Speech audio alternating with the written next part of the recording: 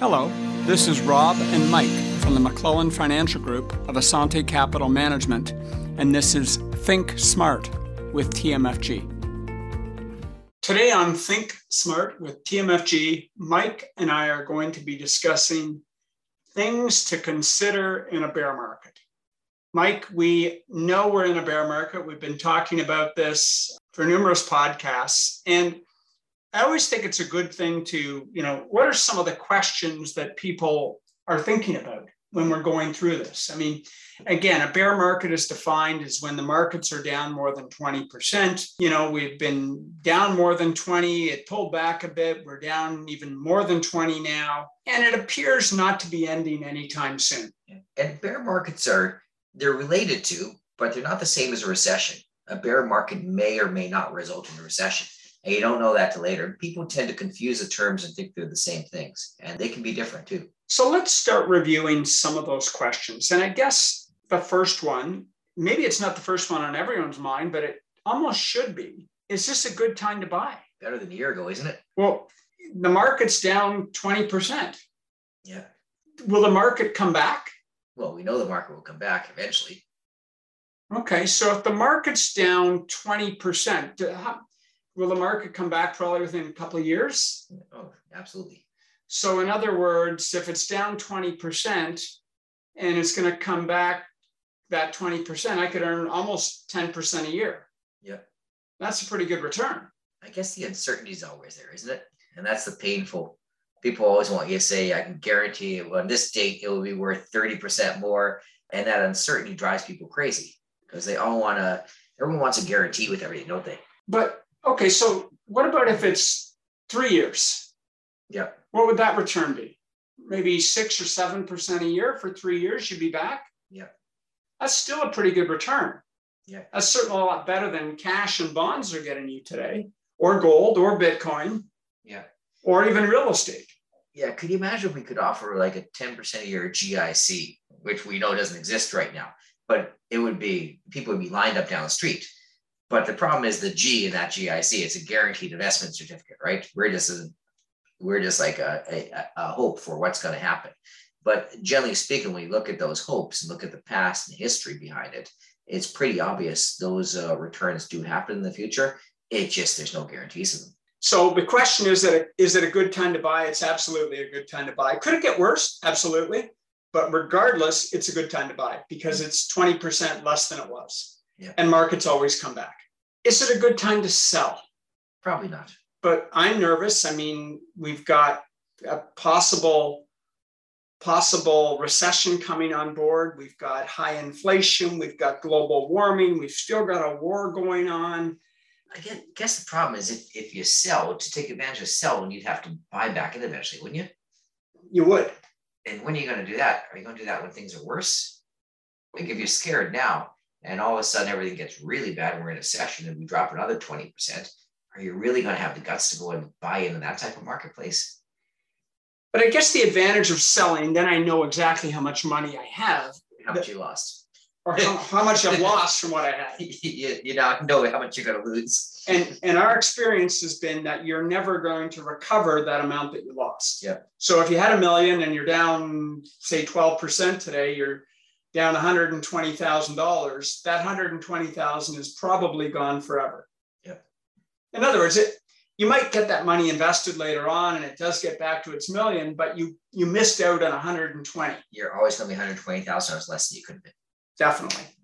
Another question that I think is are we at the bottom? That is a hard one. I find when you go through these markets, you have the big drop of the bear market. And we've seen in the past where you have a double drop and things like that. But a lot of times it gets more volatile. It gets that lower point. It doesn't really hit a bottom. It's just a lot of volatility. Up 700 points, down 800 points. Up, it's a lot of volatility near that bottom. But who knows? I think the difficult part about the bottom is, again, you have to know the future. Yeah. And as we have always said, you can't predict the future. So if you can't predict the future, how are you going to predict the bottom? At some point, it's going to feel like a bottom. And the bottom eventually catches.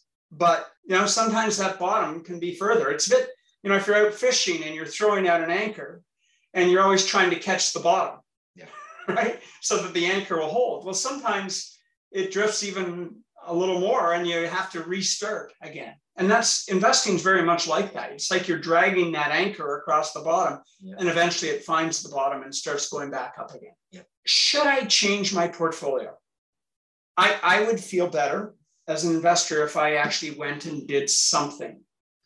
I guess like when we talk about should I buy or should I sell, changing the portfolio is really a buy-sell decision, isn't it? Essentially, right? And if you're going to change your portfolio and decide to buy at the bottom, you're going to move more toward equities. And, some people who are in a situation where they do want to get a little bit more aggressive portfolio, this may be a good time to do it when you're in a down market.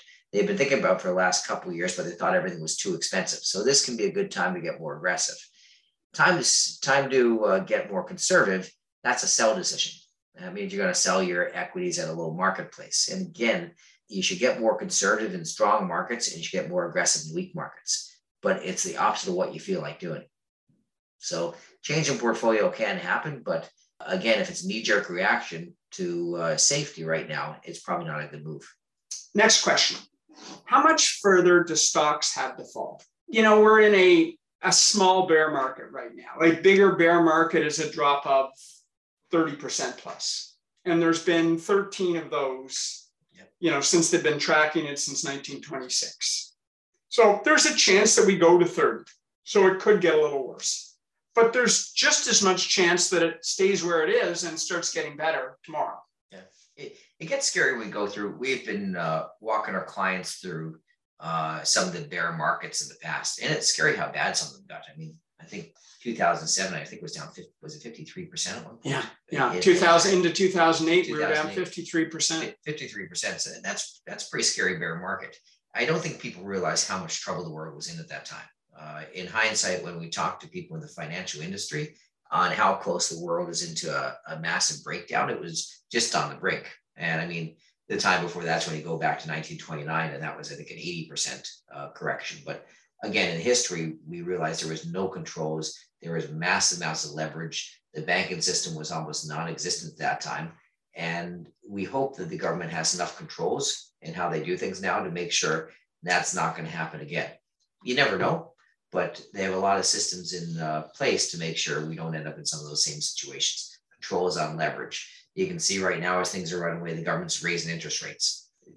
They could just let things go and let the market go nuts. They're trying to control that and bring it down to a normal level by controlling the money that's available in the system.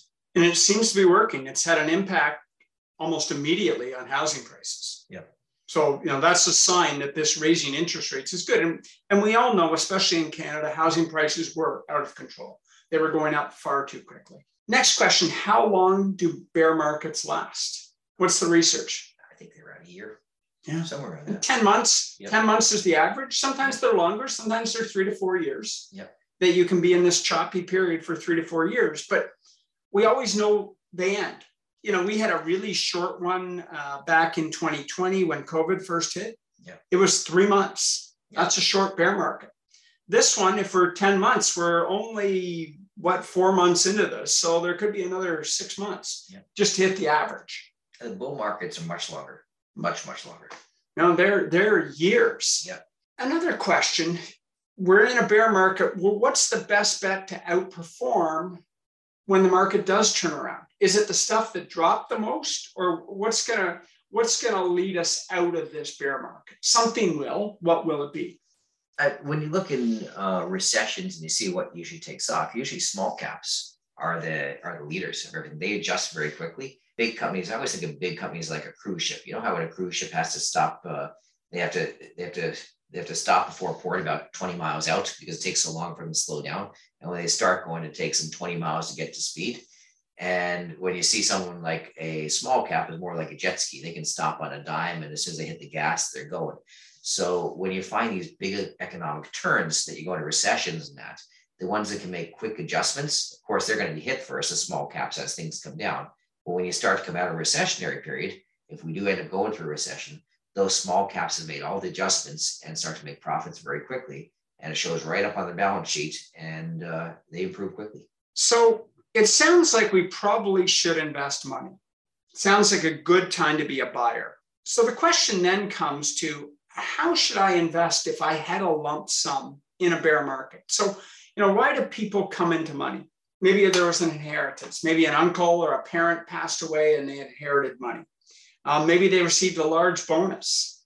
They may have sold their house or sold their cottage, an investment property. So lots of reasons why people come into money, or they may have just sold an investment and they now need to figure out what to do with that lump sum. The issue becomes you don't want to screw up that decision. Even though it came from somewhere like a house, let's say it's $1.5 million. Yeah. If you're putting it in the market, you don't want to, you weren't concerned about the $1.5 million house, but you're really concerned about the $1.5 million going into the market. Yeah. What's the difference? You were in a housing market before, now you're in a stock market. I had this conversation with someone because we always looked at, they sold the house for their parents. And of course it went in the market. I would look at the markets, they did it in October. So it wasn't great timing on doing this, right? And we went in, they're looking at the portfolio going, we really made a big mistake. I said, well, if you held onto the house, which would have been the bigger mistake? And we looked at it, we go, well, no, it's a lot better than holding onto the house. If they would have held onto the house, it would have been hard to sell. Number one, it's worth 20% less to 25% less. Plus, it would have been very difficult to sell right now because they're just not moving. So even though the market has not been a good experience, probably over that period of time down by 10% in that range, way better than being in the house. So you got to look at both those sides. The other piece to that is, and we've always talked about this, is houses don't get priced every day. The stock market gets priced every second. Yep. So very, very different. So yes, the stock market is more volatile because we price it every second. And with the reality of this, their parents are in a home now and they need, $6,000 or $7,000 a month to pay for the home. That house wasn't going to pay $6,000 or $7,000 a month. Can't do it. So let's go back to the lump sum. Put it all in at once or spread it out.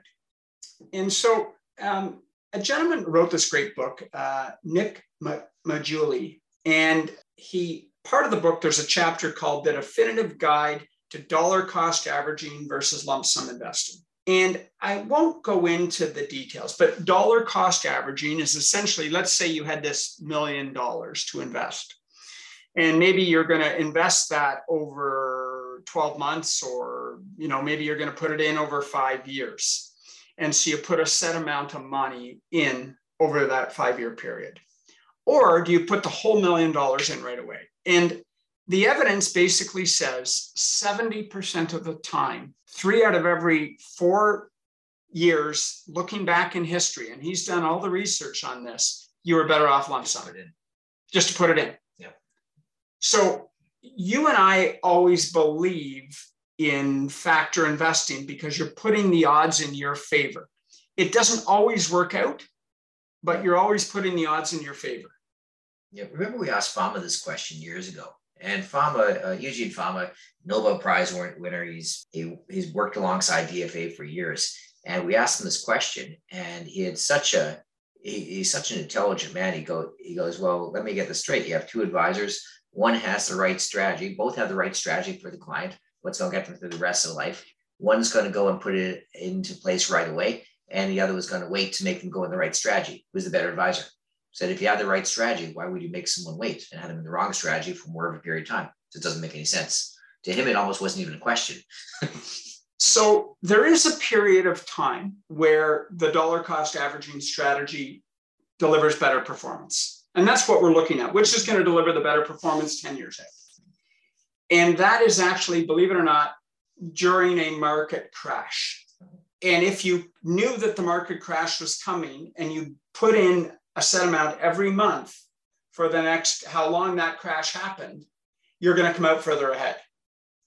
The problem is, look at us today. We're already down. We're already in a correction. We're in a bear market. We don't know that this is going to continue. Yep. So are we at the bottom? We just discussed we don't know that we're at the bottom. Yeah. The tricky part is if you do decide dollar cost average, you have to root for the markets to do terrible. Right, your goal is for to lose money on your first dollar, right? And it's very hard to root for the markets to go down because you already lost money on your first. But that's the only way where dollar cost average is going to work. If your first investment was a bad investment and you're making other ones that are making up for it along the way, so it's a very weird mindset when you have dollar cost average into it. It's also not linear.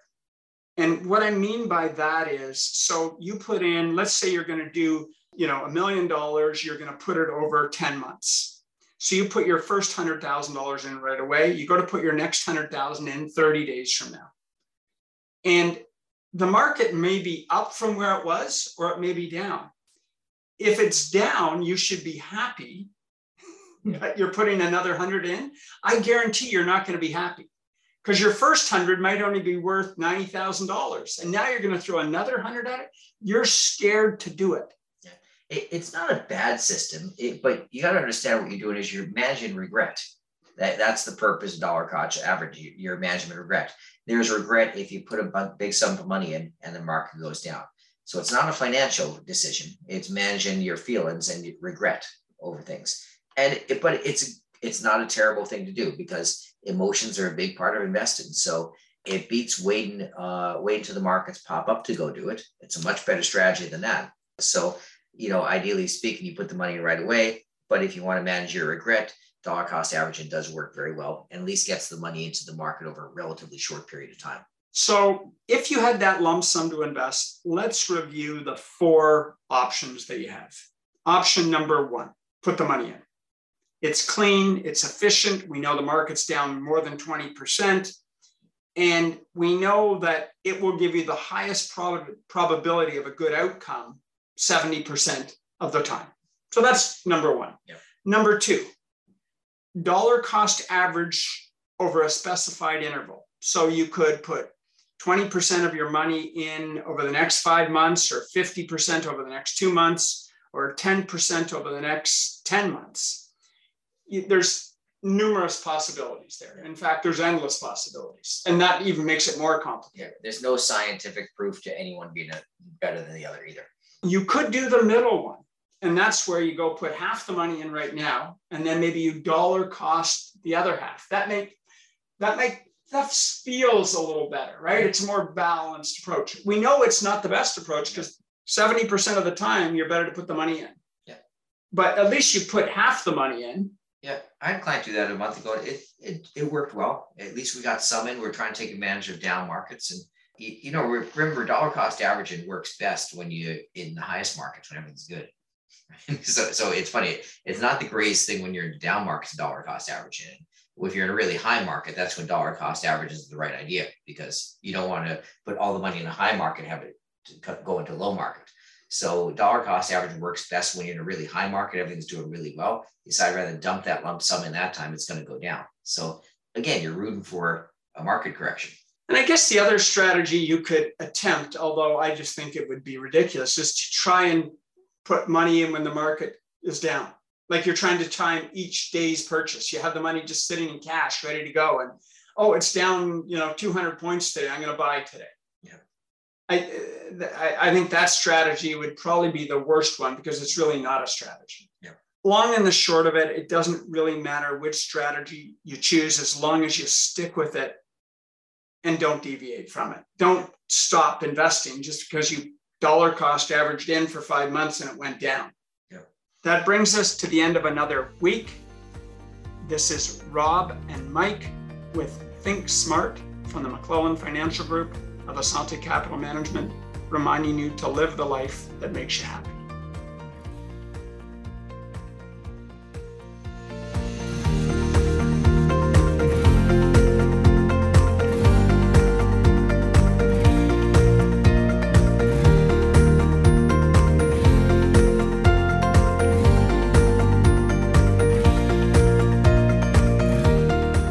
You've been listening to the McClellan Financial Group of Asante Capital Management Limited.